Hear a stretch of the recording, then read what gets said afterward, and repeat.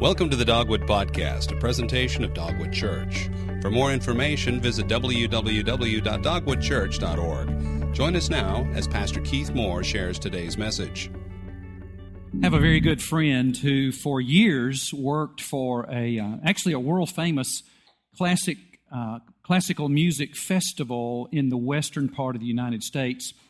And she told me that she had this great boss, a young lady who was brilliant, graduate degrees from Northeastern schools, raised up in the Northeast, had been out west working with this organization for a number of years. And so my friend invited her boss to attend worship services with her at her local church, and she accepted. They were good friends. After the service, they went to lunch together, and her boss said, thanks for inviting me. I had a great time this morning. What a bunch of friendly people. I met some people I knew in the community that I didn't realize were a part of your church, and made some new friends, and the music was great, and the hospitality.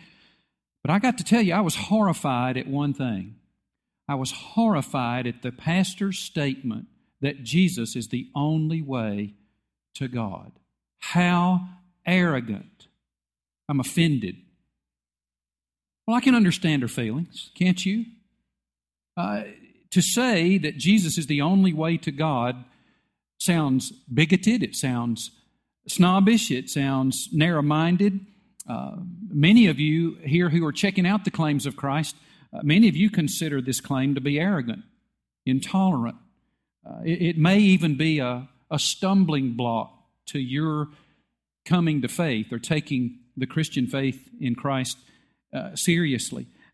Even the claim of Jesus that he was no less than God come to earth in the form of a man, that he was God. Even the claim of Jesus to be God, that claim is not as divisive as his claim to being the one way to God the Father. And this assertion by Jesus or by us as his followers to the culture tends to bring one or more of three big arguments. And here they are. The first one I heard given by one of the New Age teachers, Deepak Chopra, on the Oprah Winfrey Show several years ago.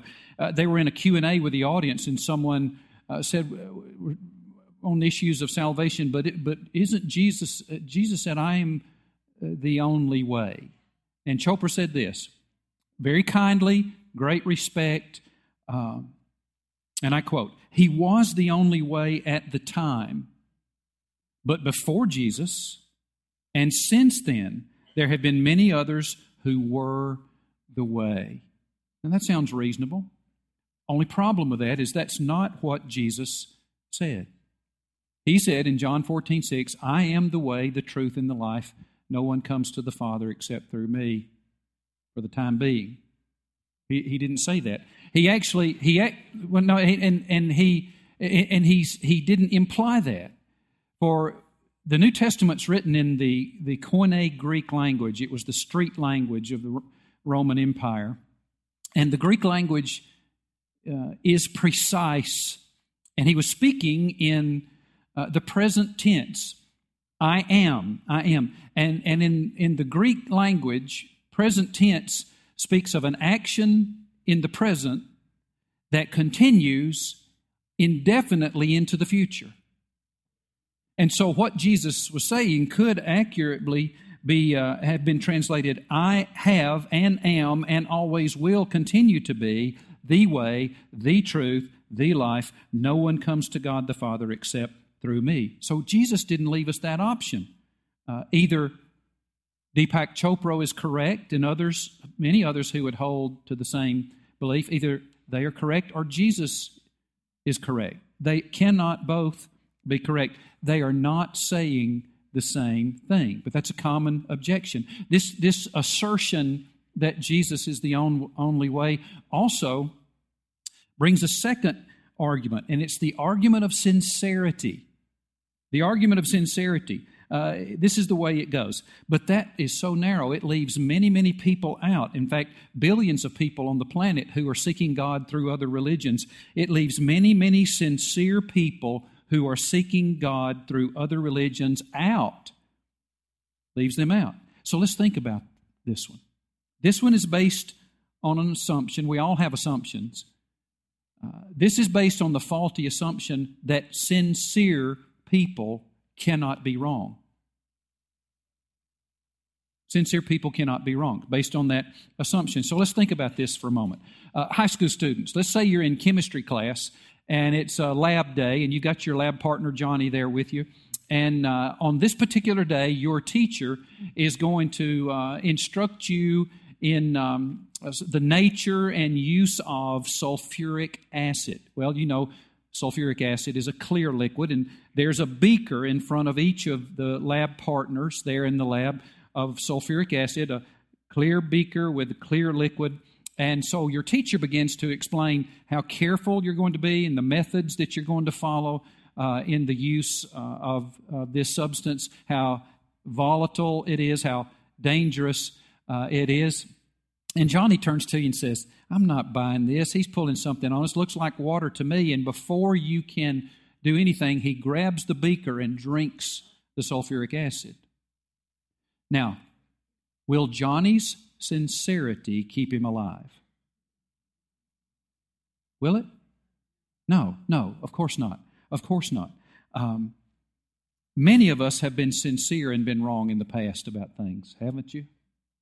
I certainly have. Sincere people can be wrong. So sincerity alone does not get us to God. There's the objection that Jesus was the way at the time, but there have been other ways. There's the objection of sincerity. But there's a third objection, and that gets at the root of the topic of the talk today, the myth. Christianity is arrogant. Christianity is intolerant. This is terrible to make such a claim. Christians are intolerant. Christians are arrogant to say that Jesus is the only way to God. Well, let's think about this one also. Tolerance is admirable in relationships. Tolerance is admirable in personal relationships, but truth is intolerant of error. Truth is absolutely intolerant of error. For example, if 2 plus 2 is 4, it cannot also be 23. It cannot also be 23, but a person is not thought of as intolerant because he disagrees with this answer and he maintains that the only correct answer is 4. We are just intolerant. Now, in our culture, let me be clear. Those who raise this option easily, and those of you who are skeptics here today, you would easily say, well, of course, we believe in objective truth in matters of objective things you can see and touch and taste and feel, matters like mathematics and such. We understand that. But people decide for themselves what's true in the spiritual realm. That's more of an opinion. Well, I would challenge that assumption. I would challenge that assumption to say that truth is truth in all realms. What reality is, what truth is what best aligns with things as they really are. And we Christians assume that there is a spiritual reality, and it's not subjective, and it can be known, as well as mathematical truth. So, a person must be tolerant of other points of view in other people and their right to hold and defend their positions, to be held and heard. However, he cannot be forced in the name of tolerance to agree that all points of view, including those that are mutually contradictory, are equally valid. That's not tolerance, that's nonsense. No one really believes that. For example, if you hold the view that, some of you hold the view that all views are, in matters of religion and spirituality, are equally valid. And if I hold the view that they're not, can they both be true? Can they both be equally valid? No. It's nonsense. sense. You don't believe that. I do not believe you believe that. Or we could work that out. Somehow my view and your view would be equally valid and true. It is not. The position is nonsense. Tolerance is a good word. It implies respect, not agreement. Not agreement. Now, we grieve in our culture, in the American culture, that as a society, Christians and Buddhists and Muslims and secularists, all of us who are Americans, we have fallen so short of God's ideal of how we treat other human beings that we can't tolerate other views. We can't respect people who disagree with us. We respect people who agree with us. We disrespect people who disagree with us. We don't just disagree with the position, we start to demonize the person. We've lost the ability to have civil discourse. Now, some of my friends feel really good about standing up and pounding the table and proclaiming the claims of Christ and the errors of others and putting down others, and it gets personal and they think they're serving God. They're not. What they're really doing is being a jerk. You know, God help us that we don't one day need to go change our sign out there that says "Jerks for Jesus" right here. Unfortunately, sometimes we act like jerks. That's not being prophetic. That's being rude. That's being rude. All human beings are created in the image of God and are loved by God. Those who come to faith in Christ, He adopts as children, but He is fatherly in His attitude toward all human beings and wants them to be in His family. Therefore, every human being deserves our respect. And no matter how much they disagree with us or disagree with the claims of Christ. Unfortunately, we have wrongly defined tolerance to mean being accepting of all views. But the true definition of tolerance is this: putting up with error. Respecting others while putting up with error, not accepting error. We don't tolerate what we approve of. We tolerate what we believe to be false or wrong or in error. You see, if disagreement did not exist, tolerance would not be necessary. Disagreement exists. It exists. And it is because real differences exist between people that tolerance becomes necessary. Tolerance being defined as treating others with respect and dignity while fully engaging in the debate of ideas and beliefs. Christianity and Christians are not intolerant in this sense that we value the right of individuals to hold and express and even contend for their religious and spiritual beliefs. That's why I get really disturbed when Christians in America, we tend to want to run toward power. Say, there's more Christians than everybody else. We got the majority. We got the votes. We're going to force everybody else to behave like we want them to behave. That's, just so you know, that was tried. It didn't work. You don't expand the kingdom of God and the love of Christ by powering up on people, even if you got the votes. So I get really disturbed when I see Christians in communities lobbying and powering up to keep other religious groups from opening houses of worship in their community. I get really nervous about that. No, I don't get nervous about that. I hate it. You see, there is either religious liberty for all or there's none at all. Got it? I don't think you're convinced. This crowd kind of agreed. Everybody else is looking at me with those eyes. Okay, really? What are you talking about here? Here's what let me just give a great example. I do not agree with the belief system of my Muslim friends. But I'm going to go to the wall with them here on their right to open a house of worship in our community. The Buddhists, the Hindus. See, there's either religious liberty for all or there's none at all. None at all. And then we are tolerant in the sense that we believe in the free debate of ideas, the ability, and then it's all matters, all settles on the issue of truth and persuasion. Now, I'm a persuader by nature. In fact, one of the personality inventories that I've taken over the years.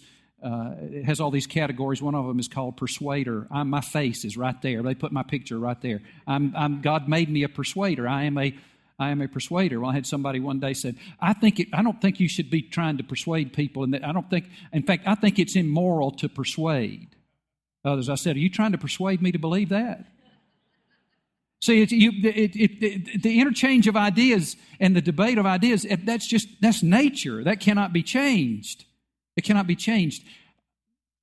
We respect and love and care for people who hold other opinions. That's tolerance. But we debate the issues because all views are not equally valid.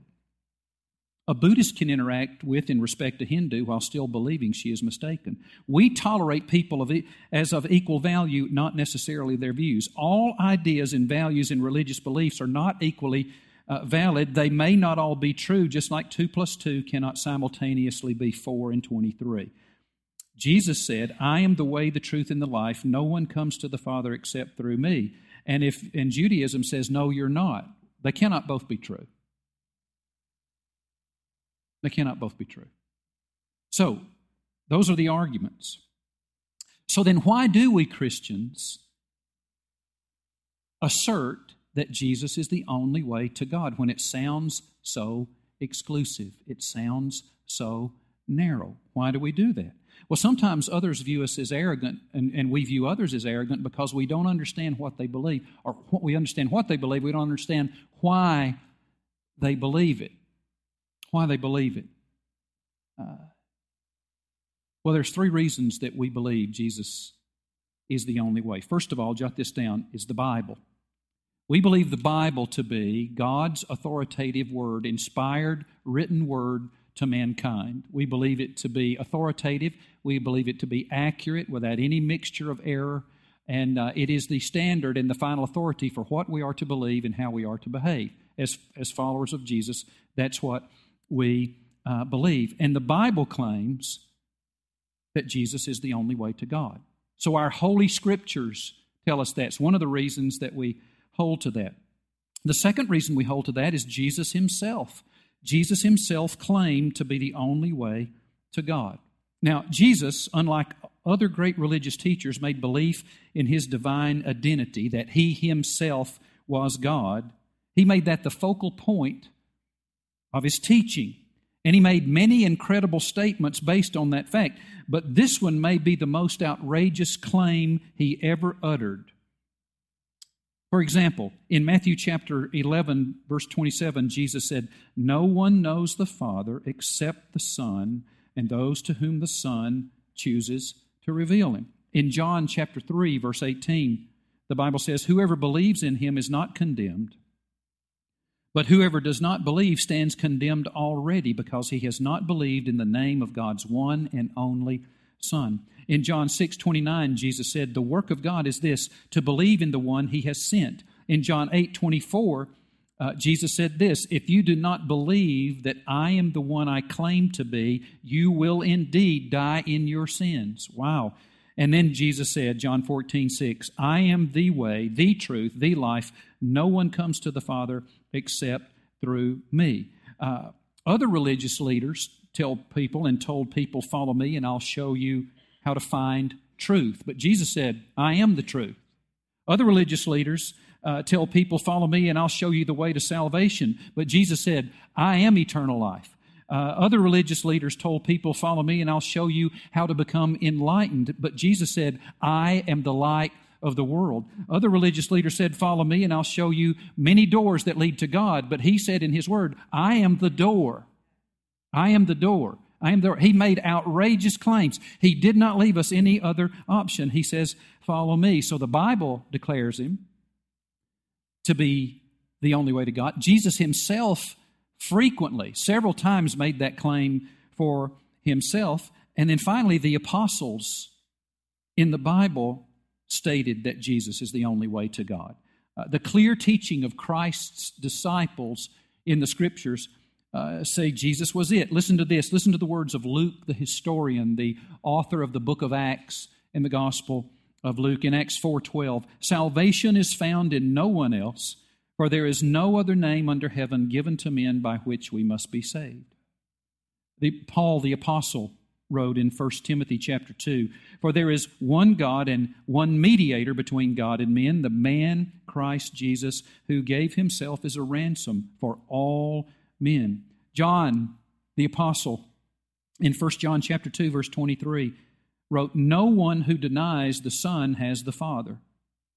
Whoever acknowledges the Son has the Father also. It is unmistakably clear from the New Testament that the Bible proclaimed Him, Jesus Himself claimed to be, and the apostles proclaimed Jesus to be Lord and Savior, and that the very basis of the Bible message is this, proven by His death on the cross and resurrection from the dead. Now, one other thing about this idea of arrogance, this is why we believe, not because we're arrogant. Christians don't say that because they think they're better than other people or better than people who hold to other religious beliefs. We don't think we're better. In fact, we are the religion that says we are moral and spiritual foul-ups. We're not better than anybody. We have recognized our sin. We are the chief of sinners. All have sinned and fall short of the glory of God, including me. In fact, the only way we get to become Christians is by admitting that we deserve death in hell, in the grave. We're so bad. I'm not that bad. Yeah, you are. Yes. That we're sinners. And so we are not arrogant. We have humbled ourselves before God and mankind. We went public with it by being baptized, saying, I need a Savior. Help, I need a Savior. Can't save myself.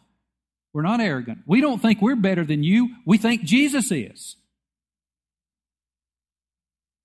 We think He is the way. We're not arrogant. We're not arrogant. So Jesus only leaves us two options. Either, number one, Jesus was wrong. That's one of the options. Jesus was wrong, and therefore He's not the way to God. He was wrong. He was mistaken. And if He was wrong on this, which was obvious, it was not one little thing on the side. If He was wrong on His identity and wrong on salvation, then we can't trust any other thing He says. If Jesus was wrong on this, we cannot trust anything that the Bible says about Him. And so we should reject Him. We should turn off the lights, stop giving offerings, close the doors, sell this property, and just go do the best you can till you die, because we've lost all hope. If He's wrong, none of this is valid. You understand that, don't you? If Jesus was wrong, now, He could have been wrong two ways. Either He was a liar, He was lying, and if He was, then He's the most evil person who ever existed. Because He deceived His disciples, He's deceived millions of people. Countless people have died, martyred for their faith in Him. What a horrible being if He was lying. Or He was whacked out. He was nuts. He'd lost his mind. I believe I'm God. You know, C.S. Lewis said he'd be the equivalent of a man who believed himself to be a poached egg. So if He's wrong, He's either a liar or He's nuts, and we shouldn't follow Him. Or He was correct. He was either wrong or He was correct. And if He's correct, He's the only way to God. Open to all people, but the only way to God. But whatever you do, don't take that silly position that says, well, He's one of the ways. He did not leave us that option. He did not leave us that option.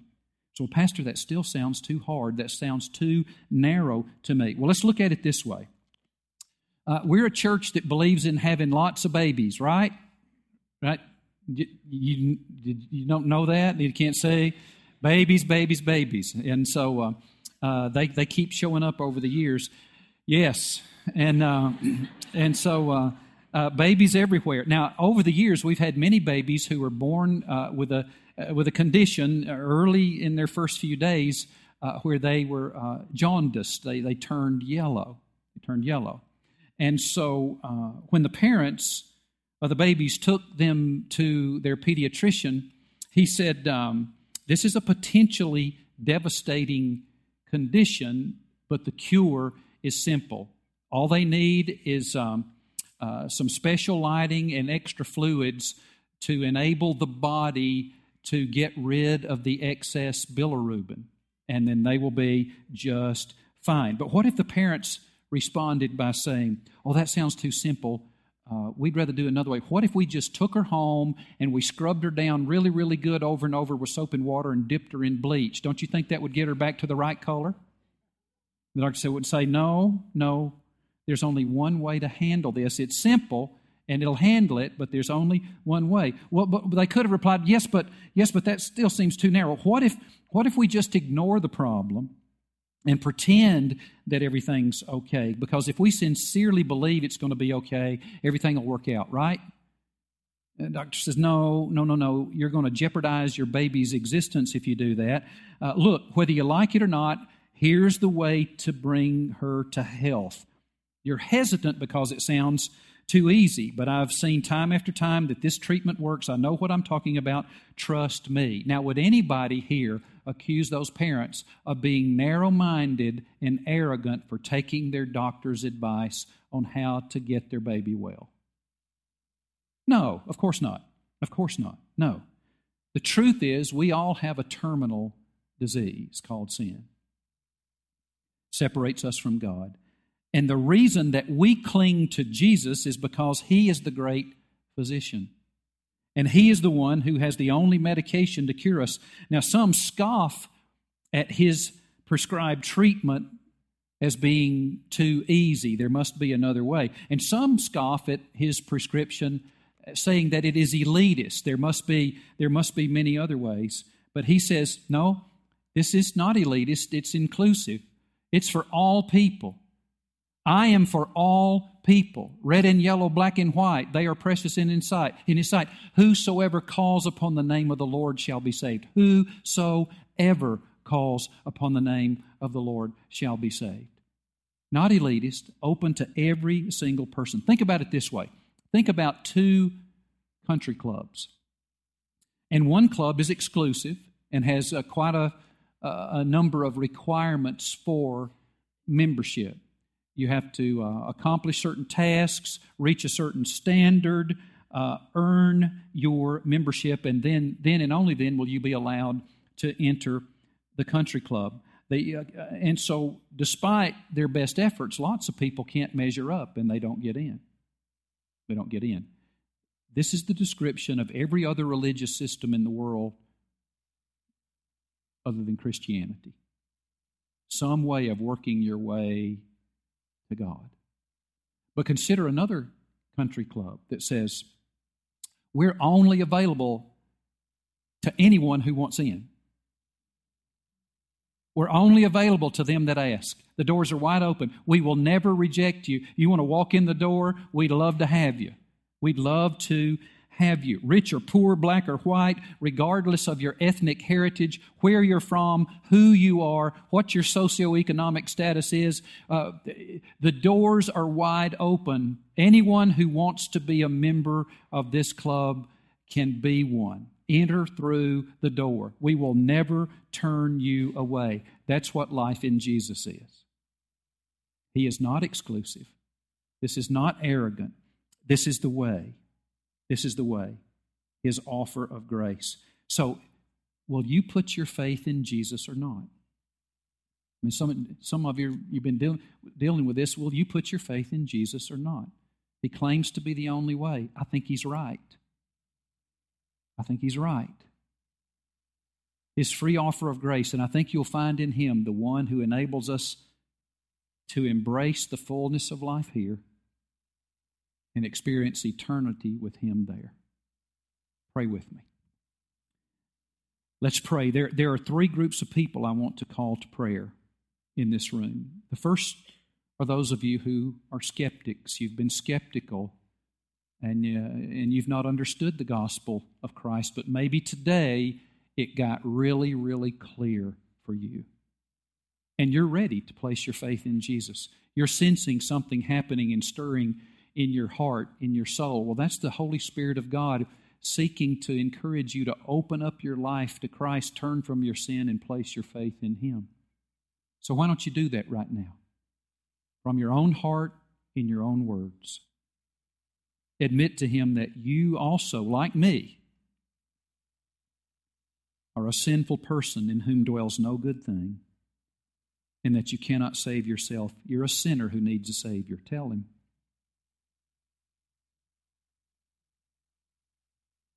And now tell Him that you believe He is that Savior. And ask Jesus to apply to you now, personally, what He accomplished when He died on the cross and rose from the dead. Ask Him to come into your heart and life, take over your life, forgive you of your sin, cleanse you, adopt you as His child, give you the gift of the Holy Spirit to indwell you and strengthen you and guide you to live the way that He wants you to live and become the kind of person He wants you to become, and to give you the gift of eternal life. Say, Lord Jesus, I have decided to follow you. I give up control of my life in eternity to the best of my understanding, and I give myself to you. Now, if you've just done that, we want to know about it. You can let me know by checking the statement on your communication card. Today I'm becoming a follower of Christ. Or as soon as the service is over, you can go take your card to the Encourager table up in here to my right and your left. There'll be some nice people there who will take your card and give you a packet called a Getting Started with Christ packet. It's essential spiritual nutrition for your survival as a believer. Don't leave here without getting that. Don't leave here without getting that. There's a second group of people in the room here today. You are Christians. You've already become a follower of Jesus at some point in the past, but you're disobedient to God habitually. What I mean is you're not even struggling with it. You're like a dead fish in the river, just going with the sin. You can resist anything but temptation. Your heart is cold toward the Lord in the sense that you don't really want to obey Him. You don't want to pursue a life of holiness. You don't want to pursue a life of godliness and Christ-likeness out of gratitude for the salvation that Jesus gave you. Well, if that's you, you're in trouble. You are in trouble.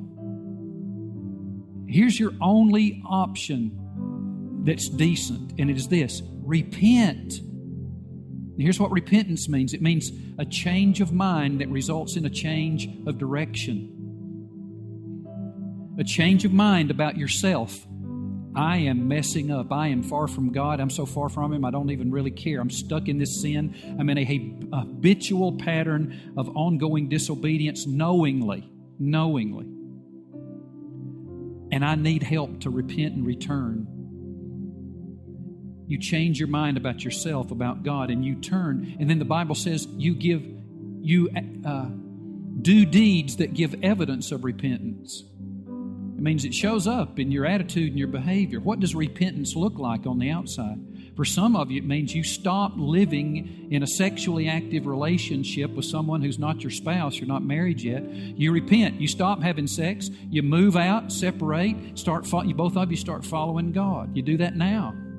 You do that now. What does it mean to repent? For some of you, that means you stop all sexual activity outside of marriage now. For some of you, it means you walk away from pornography and get help. When's the last time you looked at pornography this week? Well, repent. Come on, turn back to Christ. For some of you, it means stop lying to your spouse or to your boss. For some of you, it means that you stop embezzling money from your company. For some of you, it means that you start loving your neighbor rather than being hateful. What does repentance look like? Ask Jesus. Repent and then move in that direction. Give deeds that give evidence that you have repented. And so you take a moment. Confess your sin, your disobedience as a child of God to the Lord, and tell Him that you repent. Ask for Him to cleanse you and forgive you of all unrighteousness, and with open arms to welcome you back. And now grace and power of His Holy Spirit to put one foot in front of the other in loving obedience out of gratitude for His salvation and His love.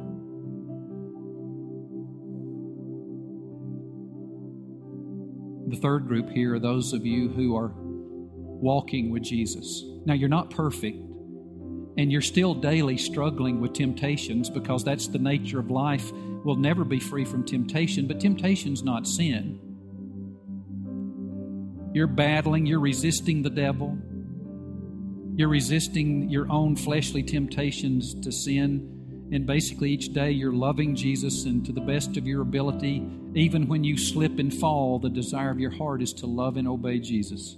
Let me just say, amen. Keep walking. Keep putting one foot in front of the other, loving Jesus, thanking Him for His grace, and walking with Him. We need to help, and we're here as a church to help each other follow Jesus. So draw strength from Him and from each other. Lord, thank You for hearing these prayers. Thank You for those who've come to faith in You. Thank You for those who've repented and returned to You. Thank You for those who are walking with You in the Spirit. Grant them grace to not fulfill the desire of the flesh. And Lord, we give You thanks for these things. Lord, we thank You that You've made a way for us. There's a way. Jesus. Only Jesus, and that's all we need. Thank You, Lord Jesus. It's in Christ's name we pray.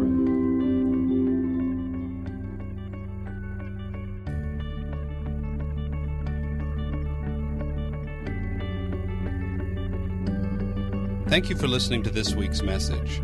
For more information about Dogwood Church, visit www.dogwoodchurch.org.